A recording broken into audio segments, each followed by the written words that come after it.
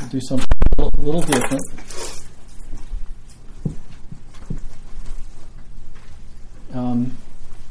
But if I did have a message, I think I would entitle it Excel Still More. Excel Still More. I want to read this morning 1 Thessalonians. This is a book a letter that I've been mulling over quite a bit lately, and a couple of passages in particular.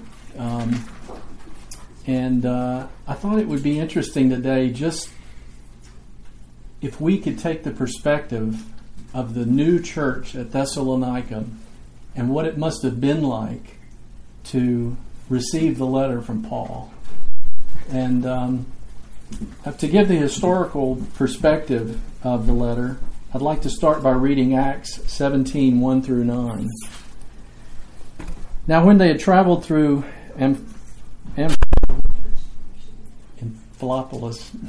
it's a hard one, and Apollonia, they came to Thessalonica, where there was a synagogue of the Jews, and according to Paul's custom, he went to them, and for 3 Sabbaths reasoned with them from the Scriptures, explaining and giving evidence that the Christ had to suffer and rise again from the dead, and saying, "This Jesus whom I am proclaiming to you is the Christ." And some of them were persuaded, and joined Paul and Silas, along with a large number of the God-fearing Greeks, and a number of the leading women. But the Jews, becoming jealous and taking along some wicked men from the marketplace, formed a mob and set the city in an uproar. And attacking the house of Jason, they were seeking to bring them out to the people. When they did not find them, they began dragging Jason and some brethren before the city authorities, shouting, "These men who have upset the world have come here also." And Jason has welcomed them. And they all act contrary to the decrees of Caesar, saying there is another king, Jesus. They stirred up the crowd and the city authorities who heard these things, and when they received a pledge from Jason and the others, they released them. In verse 10, the brethren immediately sent Paul and Silas away by night to Berea. Then it goes on to talk about their ministry there. So this was a church, a new church of believers in Thessalonica, which was this incredible port city in Macedonia. And this is part, as I understand, of Paul's second missionary journey. And he had received a vision of a man beckoning them to come to Macedonia and help us. So they come to Thessalonica. They spent 3 Sabbaths reasoning with these people, and some accepted the Lord, and they started this new fellowship. Well, they had to leave. The church is in persecution. They've gone on Berea. And Paul is concerned, and Silas and Timothy are concerned about this new fellowship. And that's the context of the letter to the Thessalonians. They're a new community of believers. Paul and Silas had to leave them suddenly. They're concerned that Satan might tempt them and draw them away from their new faith. So unable to return himself, Paul sends Timothy to check on them. And after receiving a good report from Timothy, Paul writes a letter to the Thessalonians to do 4 things. 1, to encourage new believers in their faith. 2, to exhort them to godly living. Thirdly, to give them assurance about the eternal state of believers who have died. And 4th, to defend the integrity of his ministry as an apostle, because it was being called into question. So this morning, I want you to pretend that you are this new fellowship of believers in Thessalonica. Now, we're not a new group of believers, obviously. Some of us have been walking with the Lord now for decades. We've been together as a fellowship for 24, 5 years. But in terms of eternity, that's still pretty young. So this morning I want you to think in terms of we're that new church in Thessalonica. We've been under persecution. Right from the start, things have been difficult. And our spiritual mentors, our father in the faith, we only knew them less than a month, but they're gone. We're still continuing to meet and to serve the Lord. But then a letter comes. It's a word from God. And I'm going to read the whole letter to you. And I want you to receive it as a letter from Paul. And I want you to think about if there are particular areas of the letter that really speak to you. And when I'm finished, we're just going to have a time of sharing. And let's see what God wants to do with us this morning. Let's open by prayer. Father, we come to you this morning because where else would we go for words of life? Lord, I thank you that your word is living and active and sharper than any two-edged sword. And I just pray that we would be able this morning to receive this letter from you that encourages us to godly living. And the other encouragements that are there, Lord, I just pray that by your Spirit this morning you would speak to the areas of our lives where we need to hear. Give us ears to hear. Help us to be doers of the word and not hearers only. We commit ourselves to your word this morning in Jesus' name. So, 1 Thessalonians chapter 1, verse 1. Brothers and sisters, we've received a letter from Paul, our brother. Here it is. Paul and Silvanus, or Silas, and Timothy, to the church of the Thessalonians in God the Father and the Lord Jesus Christ. Grace to you and peace. We give thanks to God always for all of you, making mention of you in our prayers, constantly bearing in mind your work of faith and labor of love and steadfastness of hope in our Lord Jesus Christ, in the presence of our God and Father, knowing, brethren beloved by God, his choice of you. For our gospel did not come to you in word only, but also in power and in the Holy Spirit and with full conviction, just as you know what kind of men we proved to be among you for your sake. You also became imitators of us and of the Lord, having received the word in much tribulation, with the joy of the Holy Spirit, so that you became an example to all the believers in Macedonia and in Achaia. For the word of the Lord has sounded forth from you, not only in Macedonia and Achaia, but also in every place your faith toward God has gone forth, so that we have no need to say anything. For they themselves report about us what kind of a reception we had with you, and how you turned to God from idols, to serve a living and true God, and to wait for his Son from heaven, whom he raised from the dead, that is Jesus, who rescues us from the wrath to come. For you yourselves know, brethren, that our coming to you was not in vain. But after we had already suffered and been mistreated in Philippi, as you know, we had the boldness in our God to speak to you the gospel of God amid much opposition. For our exhortation does not come from error or impurity or by way of deceit, but just as we have been approved by God to be entrusted with the gospel, so we speak, not as pleasing men, but God who examines our hearts. For we never came with flattering speech, as you know, nor with a pretext for greed. God is our witness. Nor did we seek glory from men, either from you or from others, even though as apostles of Christ we might have asserted our authority. But we proved to be gentle among you, as a nursing mother tenderly cares for her own children. Having so fond an affection for you, we were well pleased to impart to you not only the gospel of God, but also our own lives, because you had become very dear to us. For you recall, brethren, our labor and hardship, how working night and day so as not to be a burden to any of you, we proclaim to you the gospel of God. You are witnesses, and so is God, how devoutly and uprightly and blamelessly we behave toward you believers. Just as you know how we were exhorting and encouraging and imploring each one of you as a father would his own children, so that you would walk in a manner worthy of the God who calls you into his own kingdom and glory. For this reason, we also constantly thank God that when you received the word of God, which you heard from us, you accepted it. Not as the word of men, but for what it really is, the word of God, which also performs its work in you who believe. For you, brethren, became imitators of the churches of God in Christ Jesus that are in Judea. For you also endured the same sufferings at the hands of your own countrymen, even as they did from the Jews, who both killed the Lord Jesus and the prophets and drove us out. They are not pleasing to God, but hostile to all men, hindering us from speaking to the Gentiles so that they may be saved, with the result that they always fill up the measure of their sins.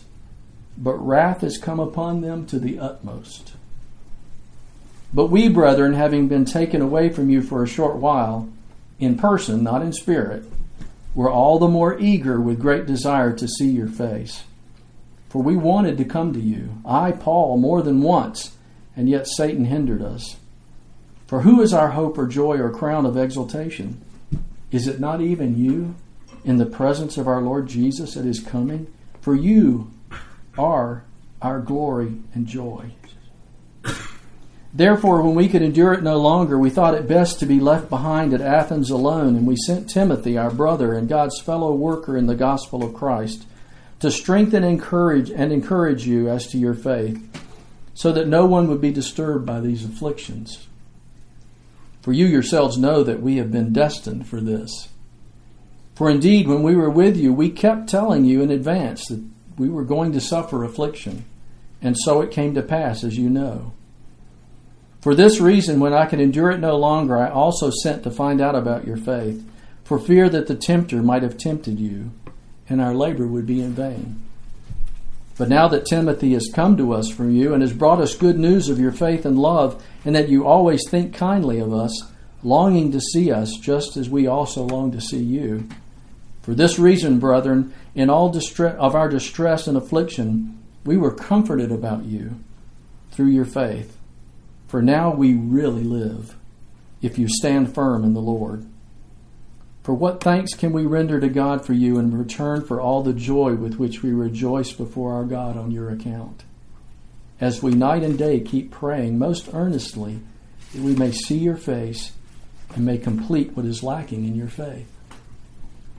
Now may our God and Father himself and Jesus our Lord direct our way to you, and may the Lord cause you to increase and abound in love for one another and for all people, just as we also do for you, so that we may establish your hearts without blame in holiness before our God and Father at the coming of our Lord Jesus with all his saints. Finally then, brethren, we request and exhort you in the Lord Jesus that as you receive from us instruction how you ought to walk and please God, just as you actually do walk, that you excel still more. For you know what commandments we gave you by the authority of the Lord Jesus. For this is the will of God, your sanctification. That is, that you abstain from sexual immorality, that each of you know how to possess his own vessel in sanctification and honor, not in lustful passion, like the Gentiles who do not know God. And that no man transgress and defraud his brother in this matter, because the Lord is the avenger in all these things, just as we also told you before and solemnly warned you. For God has not called us for the purpose of impurity, but in sanctification. So he who rejects this is not rejecting man, but the God who gives his Holy Spirit to you. Now as to the love of the brethren, you have no need for anyone to write to you, for you yourselves are taught by God to love one another. For indeed you do practice it toward all the brethren who are in all Macedonia. But we urge you, brethren, to excel still more, and to make it your ambition to lead a quiet life, and attend to your own business, and work with your hands just as we commanded you, so that you will behave properly toward outsiders and not be in any need. But we do not want you to be uninformed, brethren, about those who are asleep, so that you will not grieve as do the rest who have no hope. For if we believe that Jesus died and rose again, even so God will bring with him those who have fallen asleep in Jesus.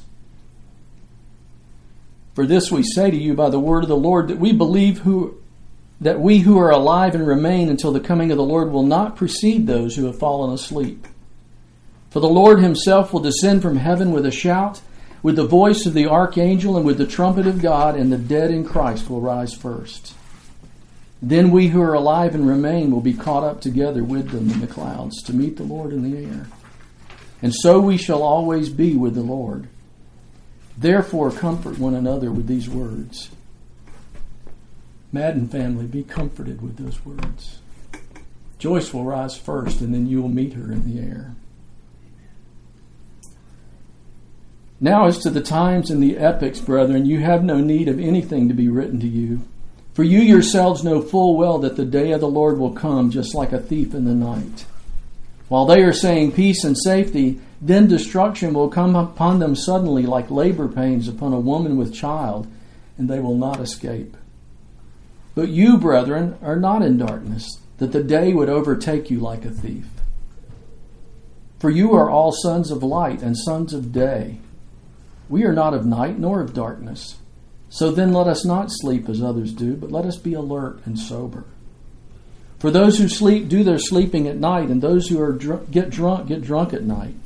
But since we are of the day, let us be sober, having put on the breastplate of faith and love, and as a helmet the hope of salvation. For God has not destined us for wrath, but for obtaining salvation through our Lord Jesus Christ, who died for us, so that whether we are awake or asleep, we will live together with him. Therefore encourage one another and build up one another, just as you are also doing. But we request of you, brethren, that you appreciate those who diligently labor among you and have charge over you in the Lord and give you instruction, and that you esteem them very highly in love because of their work. Preston, Greg, Bill, we esteem you. We love you. Live in peace with one another. We urge you, brethren, admonish the unruly, encourage the faint-hearted, help the weak, be patient with everyone. See that no one repays another with evil for evil, but always seek after that which is good for one another and for all people. Rejoice always, pray without ceasing, in everything give thanks, for this is God's will for you in Christ Jesus. Do not quench the Spirit. Do not despise prophetic utterances, but examine everything carefully.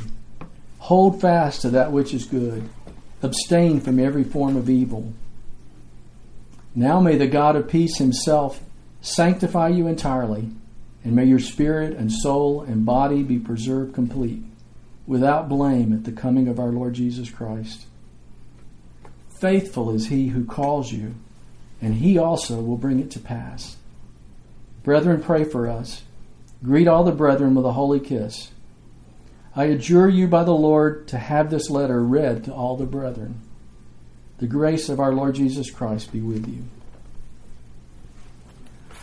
What a letter. Can you imagine, as a new fellowship, receiving this and having it read? I can imagine that for week after week after week. Can we read the letter? Read the letter again. Now, what did he say about, could you read that again? And this morning, we've fulfilled the word by having it read to the brethren here again. There are certain passages that really stand out to me, and I want you to think for a moment about something that might really stand out to you. But in chapter 2, verse 13, really struck me. For this reason we also constantly thank God that when you received the word of God which you heard from us, you accepted it. Not as the word of men, but for what it really is, the word of God, which also performs its work in you who believe. Well, I think about our society today and how, when we were young, some of us, it was considered a Christian nation. We haven't been a Christian nation for some time. But certainly the spiritual influences in society have changed radically in the past 20 years. There are a couple of major stumbling blocks that I see for people to receive the Lord today. And the enemy is very active, obviously. The biggest stumbling block is Jesus. You can be right about every aspect of theology and faith, but if you're wrong about who Jesus is, you're wrong enough to lose your soul for all eternity. And many people are willing to accept Jesus as a good teacher, as a good person. But when you talk about Jesus being God, the God-man, fully God, fully man, you lose a lot of people. It's a stumbling block. Another stumbling block is the Word of God. People want to interpret it, but they don't want to do as these people did and just accept it. Not as words of men, but for what it is, the Word of God. when we are in faith receive the Word like these young believers did, God opens His Word to us. It becomes living and active. And it's until somebody comes to the point where they believe that Jesus is who He says He is, and that they believe the Word of God is that, the Word of God. Those are stumbling blocks that until you come to a place of faith, of surrendering to Jesus and believing in His Word, you have no faith. We were talking about grace earlier. The grace of God for us is that Jesus has revealed Himself to us. He chose us. Trying to remember now which verse that was. But He chose us. We didn't choose Him. It was the grace of God, for whatever reason, that enabled us to believe in Jesus, to accept Him for who He is, to receive the Word, and to be transformed. This church is off to a good start, but there's some areas they're struggling with as new believers, sexual immorality being one of them. And even mature fellowships, particularly in our day, we're seeing it in the church. Sexual immorality is rampant in the church. We need to be serious about the Word of God and do whatever is necessary. And that may mean shutting off the internet, getting offline. You know, if your eye causes you to stumble, pluck it out. Well, disconnect the internet if that's the problem. But we need to be serious about dealing with these areas that are causing us not to grow in Christ. But the essence of these letters is excel still more. And I think that's the word for us today. God has saved us by grace. He's brought us this far as a fellowship by grace. There are a lot of areas of victory in our lives where we're walking with the Lord in understanding and knowledge. But we got to press on. We need to excel still more. We know how to love one another because God has shown us how to love one another, but we can excel still more. So that's the primary message of this morning, is the Lord has revealed to us how to grow in Him, how to love one another, and we need to excel still more. One verse that I've really been mulling over a lot and trying to understand what God is speaking to me in the second half of my life about is chapter 4, 10 and 11. We urge you, brethren, to excel still more and to make it your ambition to lead a quiet life and attend to your own business and work with your hands, just as we commanded you, so that you will behave properly toward outsiders and not be in any need. I love that verse. I love working with my hands, and I love the idea of a quiet life. But how do you put that in the context of continuing to have an outreach to the world around you? And Preston and I had lunch the other week, and we were talking about the next phase of our lives. And he shared a book with me called Halftime that I'm starting to read. That's going to help in this area, I can tell. What's the next chapter? You know, God, what is it you want to do in my life next? And I think it has something to do with this verse, but I don't know it yet. I don't know it all. Anyway, I just want to open it up right now to any of you. If there's anything in this letter that God really spoke to your heart this morning, is encouraging, challenging, an area where you need prayer, does anybody be willing to share anything this morning? Randy, first of all, when that verse you were just talking about, 4:11, and make it your ambition to lead a quiet life and attend to your own business. I never forget what the Phillips translation of the New Testament says. He says, make it your ambition to have no ambition. And he's talking about ambition as far as the things of the world are concerned, the things that please man. But to make it your ambition just to please God. Good.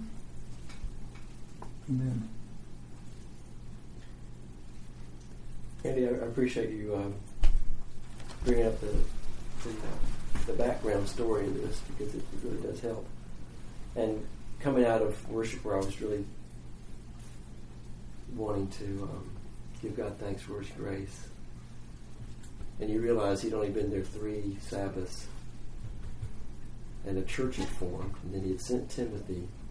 He's writing this letter. I was just thinking about how much he probably could have complained about. Mm. He didn't even bring up anything that he wanted them to do differently until chapter 4. So he'd already gotten through this introduction. It was just, and when you coming at it from that standpoint of brand new fellowship and living in the midst of a pagan Greek culture, you know, he reconnected with them, talking about the ministry he had with them and how much he loved them and enjoyed them, and how he saw God's faith in action in them, and his longing to come back and see him again.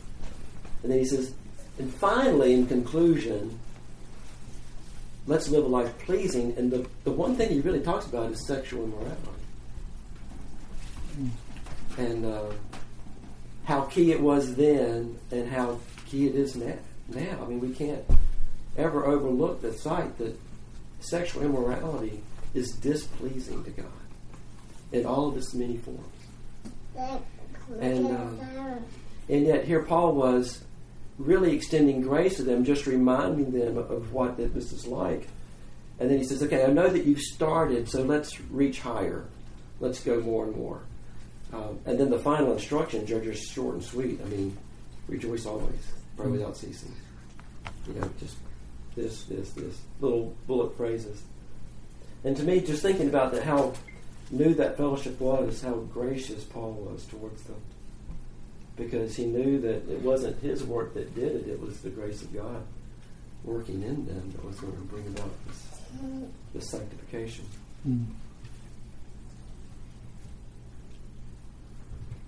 And that great verse in 5:24, faithful is he who calls you, he will also bring it to pass. Yeah. It's not our work, it's the work of God in us. Anybody else? I guess for me, one of the things that's been on my mind and my heart is it seems like in the last few years we've gone from one crisis to another crisis in this country. It's just one thing right after the other. It doesn't even seem to get a week or two break before we have some other crisis that's just hitting us as a country and you know, going on and on and on. It's like, okay, Lord, what do I do as a Christian with all this? I mean, where are we supposed to be and what are we supposed to be doing? And I'm struck by verse 5 that says, but concerning the times and the seasons, brethren, you have no need that I should write to you. In other words, they were in crisis. There were things going on all around them, and they didn't know what to do with it in a lot of ways. But you yourselves know perfectly the day of the Lord comes like a thief in the night. For when they say peace and safety, then sudden destruction comes upon them, as labor pains upon a pregnant woman, and they shall not escape. But you, brethren, are not in darkness, so that this day should overtake you as a thief. You are all sons of light, sons of day, and we're not of the light of night or of darkness. And then skipping down, it says, God did not appoint us to wrath, but to obtain salvation through Jesus Christ. You know, there's so much going on, really and truly, if we can keep our mind on what God is doing, instead of what's going on around us. That would help so much. You to know what it is that we're supposed to be doing. You know, it's just we're bombarded with one crisis after another, but really and truly what it comes down to is what is it that God's doing and what are we supposed to be doing? And He is telling us way back here that the seasons and the times are there. And really it hasn't changed. I mean, we may be at a closer time where one thing right after the other keeps coming at us, but really and truly the whole thing comes down to what are we supposed to be doing? Where are we supposed to be? We're supposed to be faithful, loving, hoping, and about what we're supposed to be doing, sharing gospel with people. That's it. And the rest of it, the world's going to be where it is. And there's not a whole lot we can do about it other than say, God, please help us walk our way. So that's, I guess, what's kind of on my heart today, is because it's just, with the stuff going on with the Congress and the Senate and the White House and the Syria, and it's just crazy. Yes.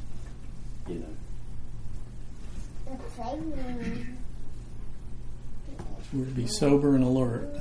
Sober and alert. Well, Peter tells us, don't be surprised that the fire trials that are coming upon you. It's like they're not coming to all men.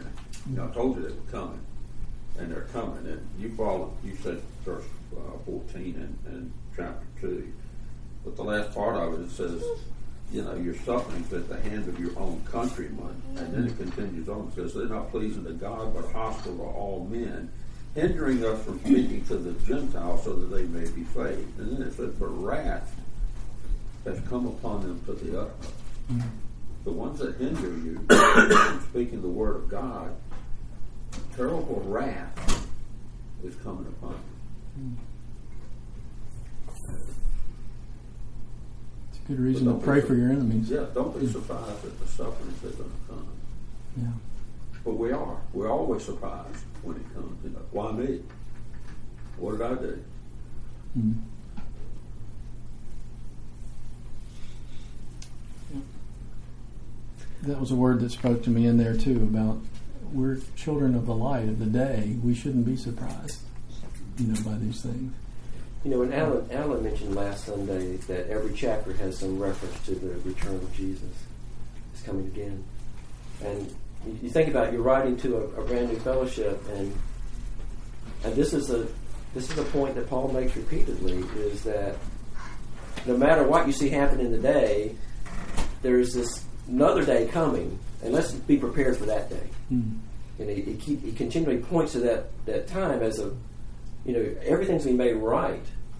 The guilty will be judged, and the saved will be freed. And he points to that as not as a threat, I don't think, but as wisdom.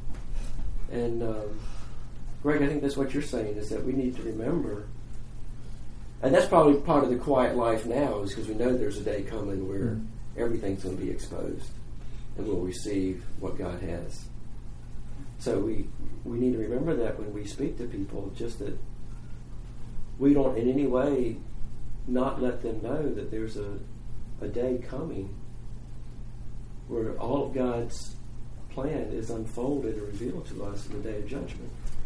Well, that's a very powerful tool when you're writing to brand new believers, is to make them aware that day is coming. Because he mentions it in every chapter, just like Alan said. I went back and looked, and yeah, it's in there. Here it comes. Oh yeah, that's about this. Don't forget about this. Live life pleasing now, because this day is coming. And some people see that as a threat, but I see it as wisdom and God's grace that He would inform us of what's about to take place.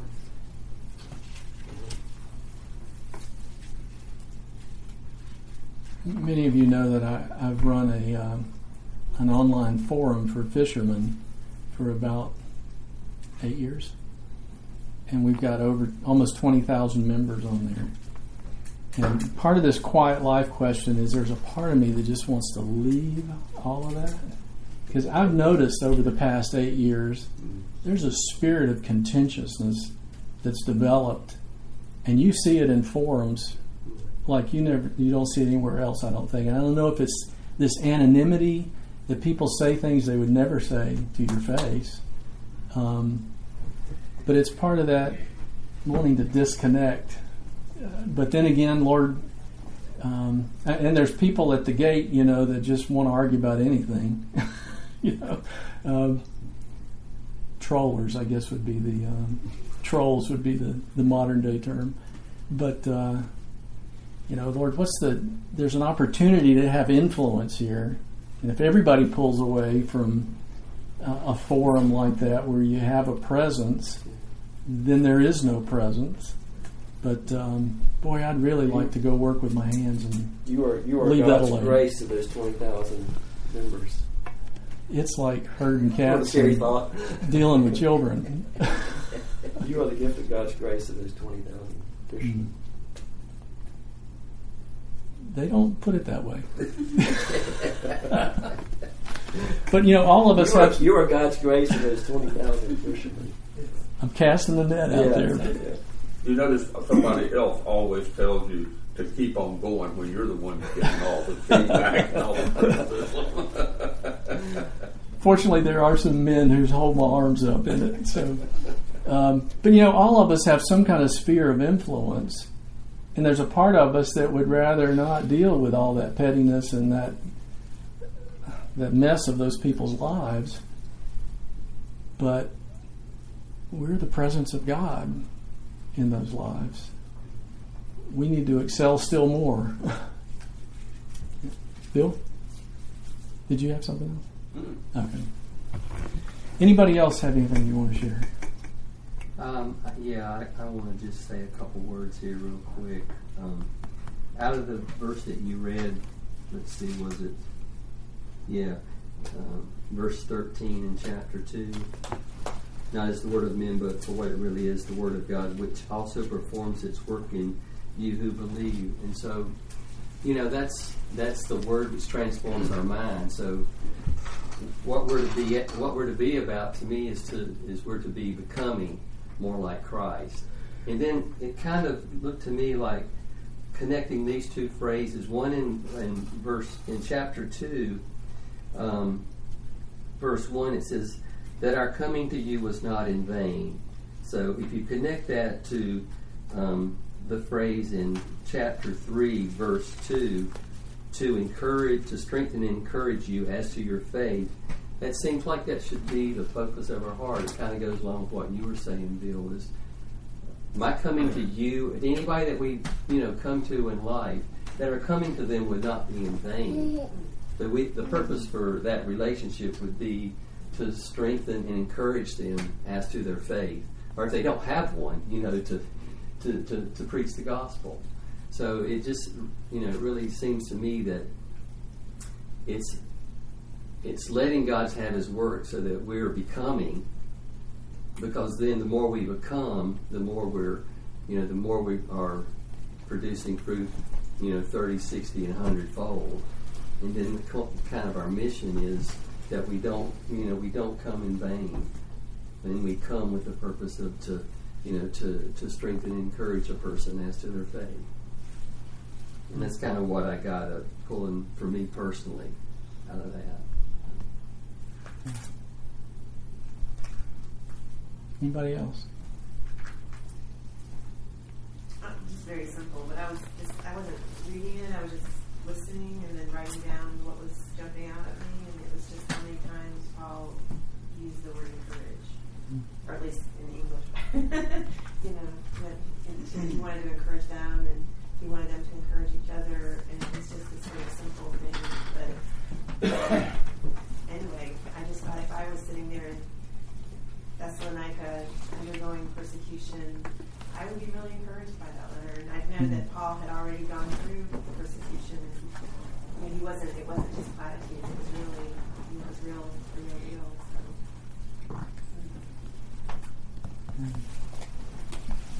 It must have been such an encouragement to Paul to get such a good report about them. Oh, yeah. And that such a young church was having far-reaching influences already. Their word had gone beyond them. Greg, would you close us in prayer? One last comment before I do that. I noticed that modern preachers take a cue from Paul in this letter, because in the beginning of the 3rd chapter, he says, finally, brother, and then he's only 60% of the way through. That's what preachers do today. They say, and finally, and then they go on for another 20 minutes. Lord, I pray that your word would find deep root in our hearts so that we can recall it, so that it makes an impact in all that we think and all that we say and all we do. Because, Lord, apart from your word, apart from the presence of the Holy Spirit, we know that there's nothing in us to commend us to others.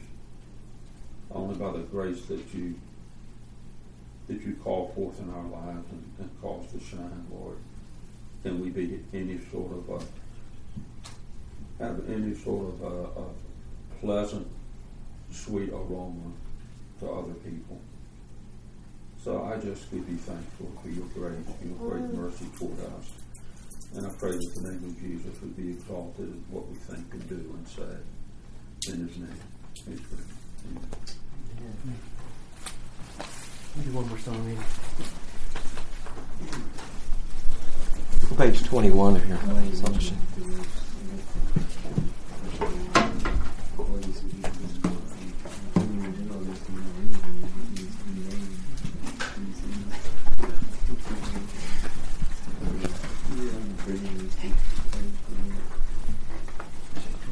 Page 21, right.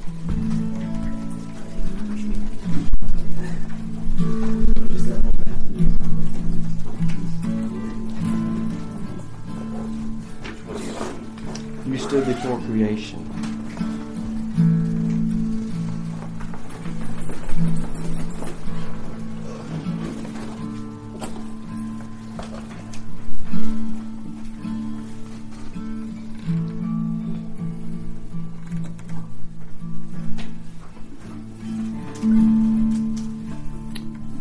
Thank you, Randy. Just bow for a word of prayer, can you? And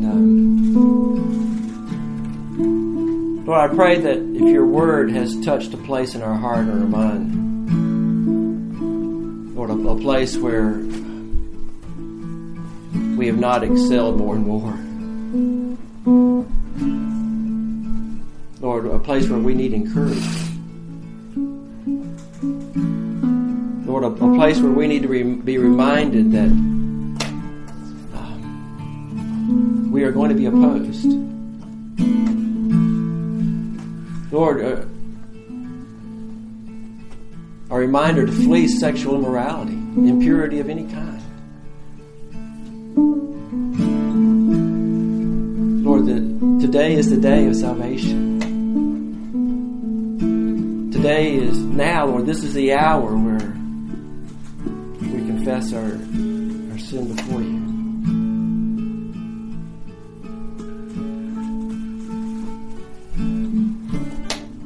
So I just want to give you an opportunity to privately before you and the Lord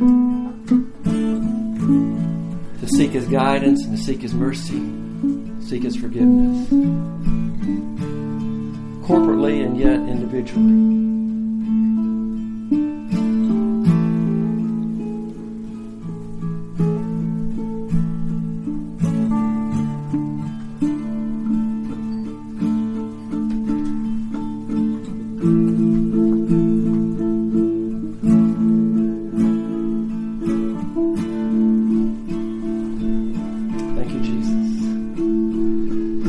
Thank you, Jesus, that we can stand.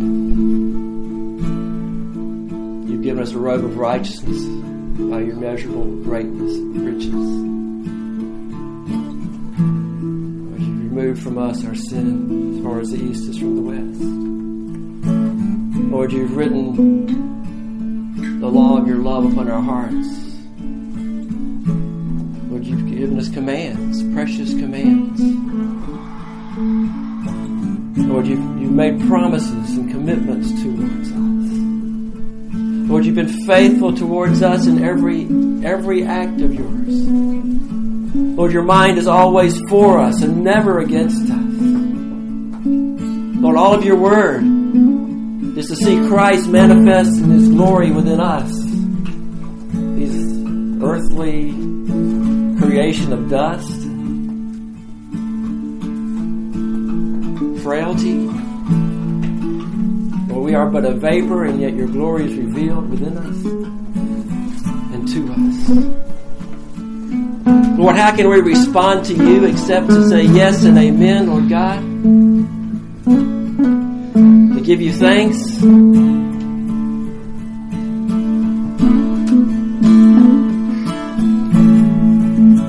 Lord, I pray that you would break every chain of sin that remains in us. Lord, that you would give us an ambition to be pleasing to you. Lord, and strike away from us the things that would draw us away from you. Blessed be your name, Lord. I just pray, Lord, for the fellowship of your Spirit among us. Make us strong, Father, in your might. Let us excel in loving one another, this brotherly love spoken of. Thank you, Jesus.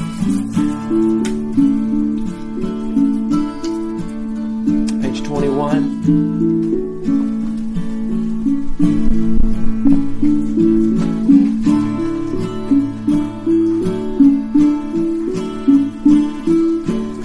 You stood before creation, eternity in your hand. You spoke the earth into motion, my soul now to stand.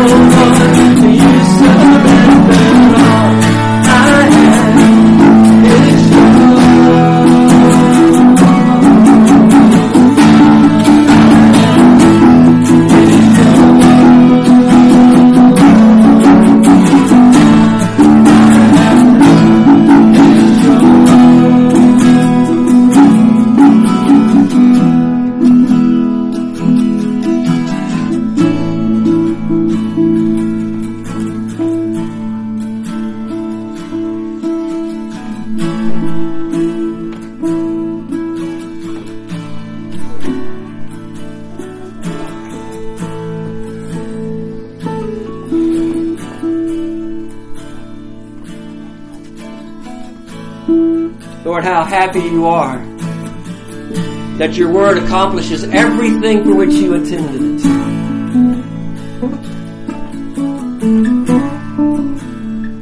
Lord, how happy you are that your word has never failed.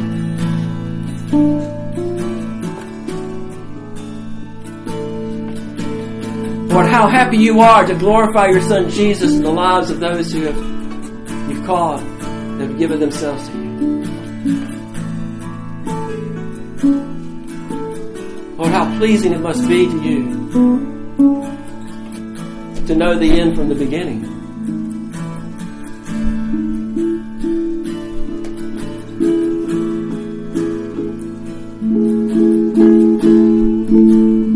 Father, we rejoice in your grace at work within us. We rejoice in your word at work within us. Let it continue, Lord. Let it continue, Father, in all of its many ways. Into everything we put our hand to, Father, may your Son be glorified and may your word be proven true. So we ask for your grace in our lives and our families. Lord, we do pray again for the Madden family. And Lord, just the juxtaposition of so many different thoughts this week. Oh, Lord Jesus, the passing of dear Joyce. Lord, she's been such an encouragement to us and such a revelation, Lord, of your grace and action in her life, Lord, and her love for you and her devotion to you, Lord Jesus. Lord, her strength. Lord, her counting every day as precious in you. Lord, would you bring your comfort to the family?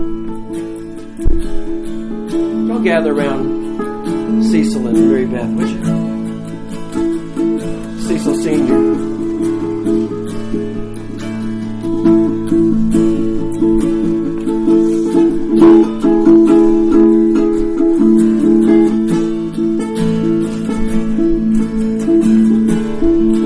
To excel in loving them in prayer right now, would you?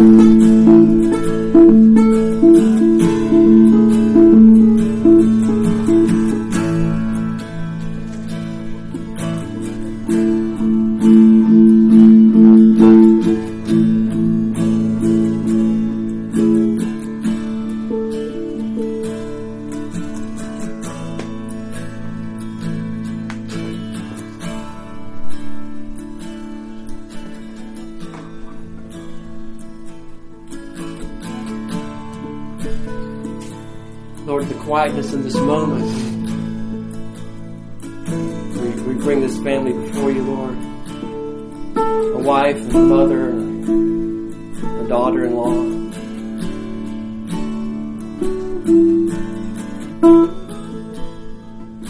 What can we say, Lord?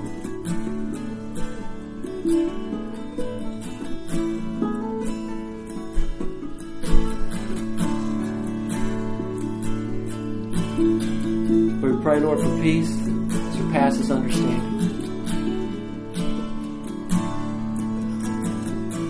We pray that we would remember those days filled with joy, the birth of a child, the fulfillment of a dream, the glorious understanding of your word and your promise in our lives. Lord, we just pray that you fill their hearts with those memories of all your goodness and a life shared, a hope shared, a joy shared.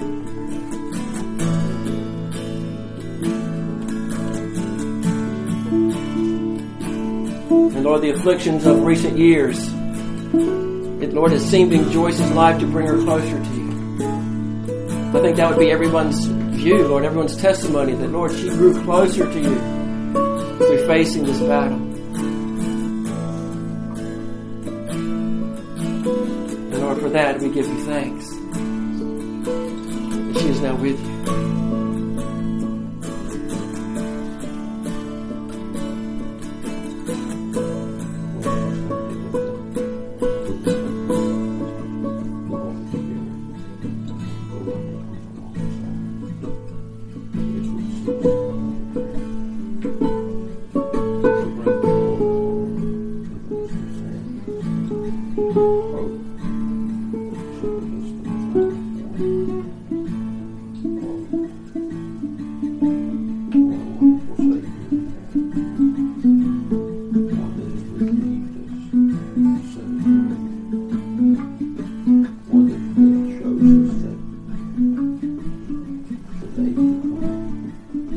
glorious light. Well, just like David said, the child that dies, he can't come to me, but I will bury him. We'll see some of those joys, and the family will go joyous, because there's hope, good comfort in you. It's just a temporary party, and for the time right now, the sadness precedes the joy and warmth. Just hold it close. Lift their spirits. Cause their eyes to shine. Because they see Jesus. With you,